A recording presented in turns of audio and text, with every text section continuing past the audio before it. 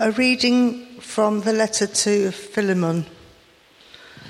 It is as none other than Paul, an old man and now also a prisoner of Christ Jesus, that I appeal to you for my son Onesimus, who became my son when I was in chains.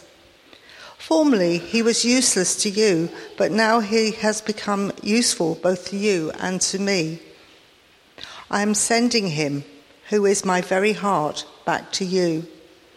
I would have liked to keep him with me so that he could take your place in helping me while I am in chains for the gospel. But I did not want to do anything without your consent, so that any favour you do would not seem forced but would be voluntary. Perhaps the reason he was separated from you for a little while was that you might have him back forever, no longer as a slave, but better than a slave, as a dear brother. He is very dear to me, but even dearer to you, both as a fellow man and as a brother in the Lord. So, if you consider me a partner, welcome him as you would welcome me. If he has done you any wrong or owes you anything, charge it to me. I, Paul, am writing this with my own hand. I will pay it back, not to mention that you owe me your very self. I do not wish, brother, that I may have some benefit from you in the Lord. Refresh my heart in Christ. Confidence of your obedience. I write to you, knowing that you will do even more than I ask. This is the word of the Lord.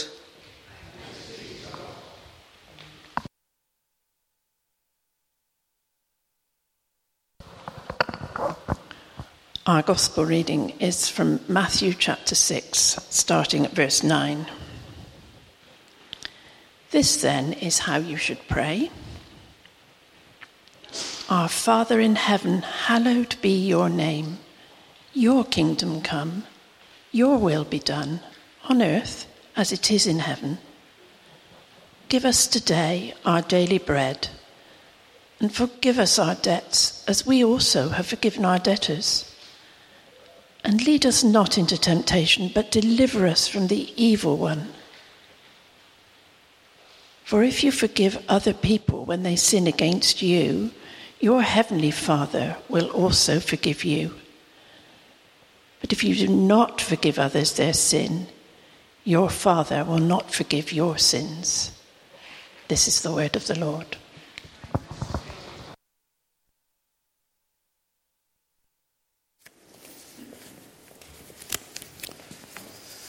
Good morning.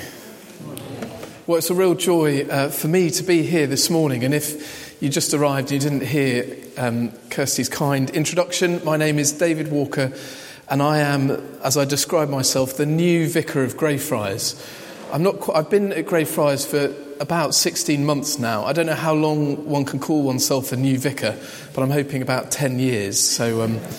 But it's great to be with you all, and I feel sorry that this is the first time I've been with you here at the church. We came to the barbecue in the summer, my wife, family and myself, and it's just great to be in here and to see you all worshipping God, and we hear lots of reports from Pads and Kirsty about all the good things that are going on here, and we're really encouraged. And I want to encourage you that we're also at Greyfriars challenged, because I think what you're doing here is brilliant, and you're really at the heart of the community, and you're reaching out and doing what Christ called us to do. So please be encouraged.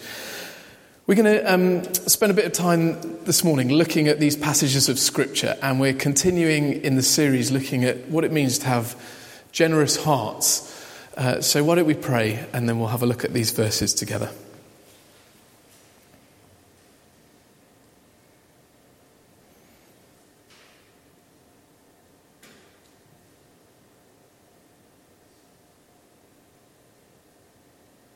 Father, we thank you for your presence here with us this morning by your Holy Spirit.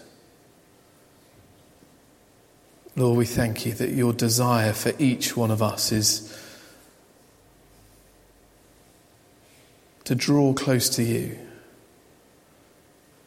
to find true fulfillment in our relationship with you. And Lord, as we look at your word now, we pray you'd come and speak to us.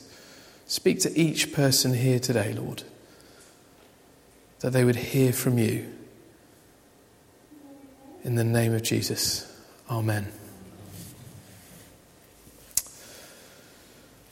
Well, I want to talk today about what it means to find freedom through forgiveness. Freedom through forgiveness. And I wanted to start, if I may, just by sharing a little bit of my story. I didn't grow up in a Christian family. In fact, we never went to church. I didn't go to church. It was quite rare for a funeral or a baptism or a wedding. We never spoke about God in our family. It just wasn't part of our lives. And both of my parents were in the military intelligence. And they're quite hard characters. They're both Scots, quite hardened Scots at that. So conversation over the dinner table didn't really flow. Mainly spoke about the weather. And as a result of what my parents went through, particularly my mother and some of her tough times in her job, she turned to drink. And my mother and my father were alcoholics, really, throughout my entire life. And so my earliest memories as a child, my sister as well, were of my parents being a drunk a lot of the time. And so I grew up in this environment that was very confusing. There was quite a lot of anger and bitterness and abuse. And so when I got to the age of 16, I'd reached my end. And I was a very bitter and resentful young man. And I tried all sorts of ways of trying to find some meaning and significance in my life. None of that worked. And it was at the age of 17, when I was literally on a path to destruction, that Jesus grabbed me. And I describe it as saved me in more ways than one. And it was in those early days, as I was on this journey of faith and as I was following Jesus, that I realized that the old me, this David Walker that was full of anger and bitterness, was beginning to change. And I remember clearly reading these words that we've just heard from Matthew's Gospel, the words of the Lord's Prayer. If you forgive other people when they sin against you, your heavenly Father will also forgive you. Forgive us our sins as we forgive those who sin against us. And as I read these words in a tiny little Gideon's Bible that someone gave me, I realized that not only had I not received God's full, total forgiveness for me, but that I was being absolutely crushed by my inability to forgive anybody, and particularly my parents around me. So it begins with us receiving Christ's forgiveness for us. And I think that forgiveness is our greatest need in our lives. It was the atheist philosopher Lasky who said, "What I envy most about you Christians is your forgiveness." He went on to say, "I have no one to forgive me." And the Greek word that is used here to forgive also means to liberate. And we know that Jesus came to bring us freedom, didn't he? Freedom. And I actually believe, as I've been praying for you and for us together prior to coming here this morning, that this is actually what God wants for some of us this morning, to walk into a place of greater freedom with Christ. Because guilt begins to eat away at our identity. It eats away at our sense of hope. And it eats away at our confidence. And there's a head of a large psychiatric hospital in London who said this: "I could dismiss half my patients tomorrow if they could be assured of forgiveness." I could dismiss half my patients tomorrow if they could be assured of forgiveness. Now, sometimes this guilt that you and I experience in our lives is related to a specific incident, something that's gone on in our lives. Sometimes it's just that general sense of inadequacy, and you may think, well, God can't really forgive me. Does he really know what I have done in my life? Does he actually love me that much? Maybe it's just a never-ending sense of unworthiness that you're living with. or perhaps just that sense of trawling over the last 48 hours of your life and feeling guilty, feeling condemned as a result of what's gone on. But what we know is that as we read the account of Jesus of Nazareth in Scripture, is that this is good news for a reason. And the good news is that Jesus came to die for us. He came to take away our sin and to set us free. And as you know, this beautiful exchange took place on the cross. That as Jesus hung there on the cross for you and for me, our sins, your sins and my sins, were taken away.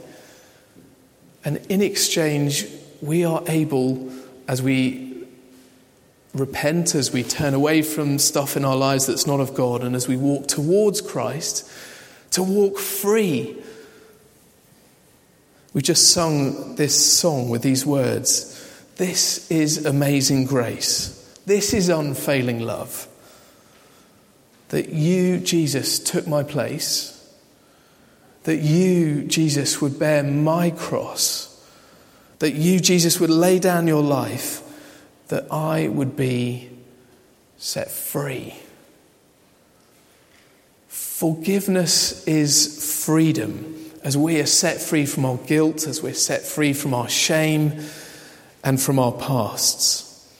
Now, I don't know you, I don't know many of you at all. I know some of you a little bit, but I don't know what you are going through in your lives right now. What troubles your conscience, if anything. Maybe there's something related to a relationship. Perhaps there's something that you have said or done that has hurt someone who's close to you. Words which still cause them and you pain. But what we know is that God knows our hearts. He knows what is going on in our lives. But sometimes actually we need God's help to identify those things that we need forgiveness for. And so Kirsty, as she led us in that prayer of confession, just prayed, Holy Spirit, come and shine a light on our lives, that we would know what it is that we're to be forgiven for. And sometimes we need to pray that prayer. Lord, show me, David, what do I need forgiveness for? And whatever it is troubling you today, however great or however small it may be, we can have confidence that as we put our trust in Jesus, that he has forgiven us, that it is over, it is finished. He died on the cross once for all, and that as we trust in him, it is done. Do you believe that this morning? Do you really believe it? You may have heard this many, many times. You might be sitting here this morning thinking, how many times has a vicar stood in front of me and told me this? But actually, do you experience it here in your heart? And if not, then I pray right now that in the power of Jesus, by his Holy Spirit, you would come to experience this morning the freedom that Jesus has bought for you and for me on the cross, and be able to walk in that place of freedom. And it's as we are forgiven, as we receive Christ's forgiveness in our hearts, that we are then able to forgive others. In my late teenage years, I realised that actually I was a prisoner. I was a prisoner in my own head and heart because I was unable to forgive. And actually, without that ability to forgive those who'd caused me the greatest pain in my life, which at the time was my parents, I was literally in chains. I was held captive. And that's why I ended up on this path to destruction. Unforgiveness has been actually classified in medical books as a disease. And there's a doctor, Dr. Stephen Standiford, who is the head of surgery at the Cancer Treatment Center in America, who said this, that refusing to forgive people makes people sick, and it keeps them that way. And C.S. Lewis, the author, went on to say, to be a Christian means to forgive the inexcusable, because God has forgiven the inexcusable in you and in me. And so these words of Jesus, forgive others, forgive other people, are not just for those whom you and I forgive, but actually it is for us so that we could be set free from that burden of unforgiveness that often we live with. We become liberated ourselves as we forgive others. And a little later on in Matthew's Gospel, Jesus goes on to illustrate what he has been saying, teaching his disciples in the Lord's Prayer that we just read. And he talks about a king who wanted to settle his accounts with his servants. And there was one servant in particular who owed him 10,000 bags of gold. And he calls this servant in and he says, you've got to pay me back. And the servant looks at him, realizing it's impossible. And so the king says, well, go and sell everything that you've got and then give me at least what you get from that. And the servant, realizing that that is not enough, calls out and he cries out, be patient with me. And the king looks to this servant and he has mercy on him and he has compassion for him. And so he says, it's forgiven. Your debts are now taken away. You go. And this servant walked away free without any debt at all. And as he walked away, this servant came across one of his colleagues. And he remembered that this colleague owed him a little bit of money.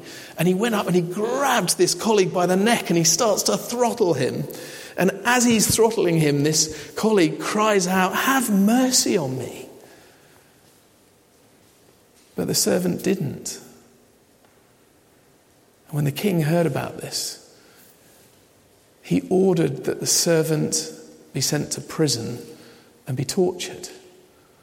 Because although the king had forgiven and released his servant from the debt that he was owed, that servant wasn't able to pass it on. He wasn't able to pass on the forgiveness that he had received to others. God sent his one and only Son to die for you and for me.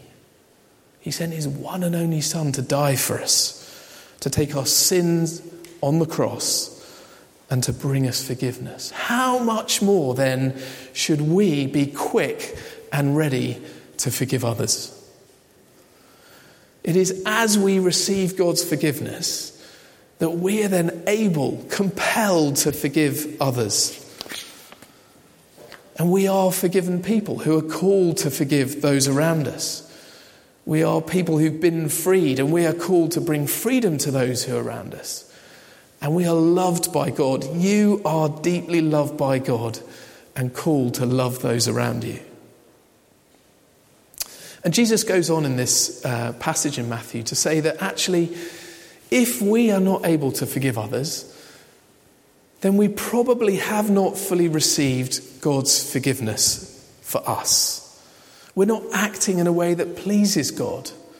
It's not that our salvation depends on this, but he's saying the true mark of someone who has received God's forgiveness is one who will go out and readily forgive others. And forgiveness is about resisting revenge. It is about not returning evil for evil. It's about wishing those who have caused us harm well. It's about grieving alongside those who've hurt us when they face disaster. It's about praying God's blessing over those who you and I really struggle with in our lives, maybe at work or maybe a next door neighbour. It's about seeking reconciliation as far as it depends on you and me. And it is about helping those who are in distress, those who perhaps have done us wrong. This is what forgiveness looks like. But forgiveness does not mean the absence of anger at sin and wrongdoing. It's not about us just suddenly pretending that we feel good about something that has been done that is bad against us. And forgiveness is not the absence of serious consequences for sin. And forgiveness is a continual process, and you know this. And so if I think about my relationship with my parents, my father died about 15 years ago, and we were reconciled. And for my relationship with my mother, she's now, she's quite old, she's frail, but we have been reconciled in our relationship. I have a good relationship with her now. I love my mother. She recently, last week, came out of hospital, and because of the damage she's done to her own body over years and years of drinking and abuse, she's in a really bad state physically. But I love her. I love spending time with her. And our relationship is marked by love. But there are times when I have to continually pray for forgiveness for her. There's times when some of those feelings of anger and injustice rise up within me, and I have to continually pray to forgive her and to pray for God's blessing over her. Our first reading this morning was taken from Philemon, and we don't know exactly the situation that was going on. The Apostle Paul was writing this letter, and it may have been that Onesimus, who was a slave, had stolen from Philemon, who was his master. It may have been just that the two had fallen out, as sometimes we do with each other, and that they were in a bad place. What we do know is that the Apostle Paul had led Onesimus to Christ. And we know that Paul writes in verse 21 to Philemon, "Do even more than I ask." Do even more than I ask.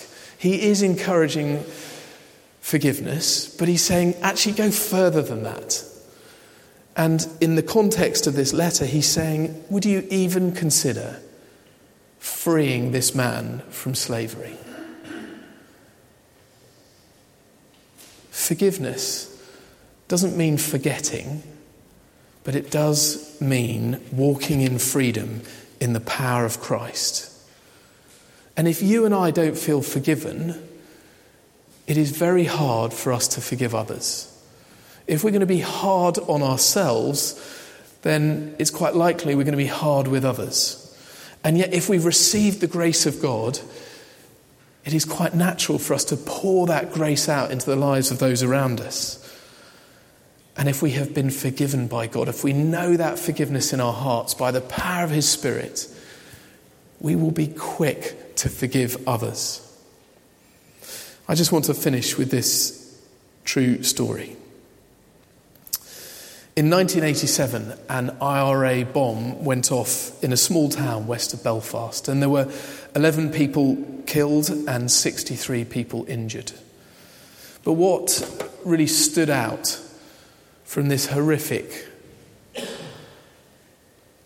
act of terrorism was the response of one of the wounded, a man by the name of Gordon Wilson.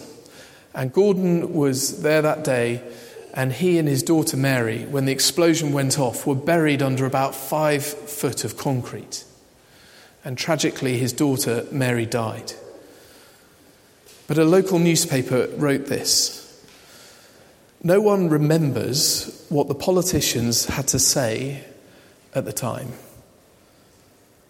No one who heard Gordon Wilson will ever forget what he said. His grace towered over the miserable justification of the bombers. And speaking from his hospital bed, Gordon Wilson said this: 'I have lost my daughter, but I bear no grudge. Bitter talk is not going to bring her back to life. And I shall pray tonight and every night that God will forgive them.'" Forgiveness brings freedom. It brings freedom to us as we receive God's forgiveness in our lives, and it brings freedom as we forgive others. And so I ask you this morning, who is it that you need to forgive? What is it that you need to receive forgiveness for? And I want to encourage you, we're about to share communion together. This is an amazing opportunity to receive Christ's forgiveness in your life as we share the bread and the wine, as we remember Jesus' death and resurrection. But also as you come forward and as you receive the bread and wine, as you receive the forgiveness of God, to do business with God and to forgive others if you need to this morning. And just at the foot of the cross to lay before God any people, anything in your past or present that actually you need freedom for, that you might actually be able to walk out of this church this morning changed, transformed by the power of Jesus.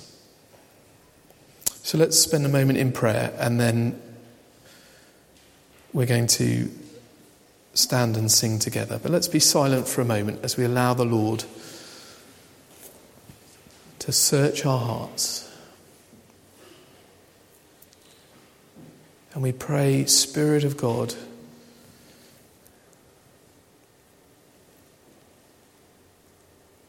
we invite you to search each one of us, Lord, our hearts, our minds, our past and our present. Lord, that you would shine a light on those things in our lives which we need to have in mind as we come forward to receive your forgiveness as we share communion. And I pray, Lord, for those who are struggling to let go, to forgive others, that in the power of your Spirit, Lord, you would bring freedom in the name of Jesus. Lord, that this community here in Southcote would continue to be a shining light for you, a place that models your forgiveness. And that these ripples, Lord, that go out from here, that begin with you, would bring transformation to this community. In the mighty name of Jesus. Amen.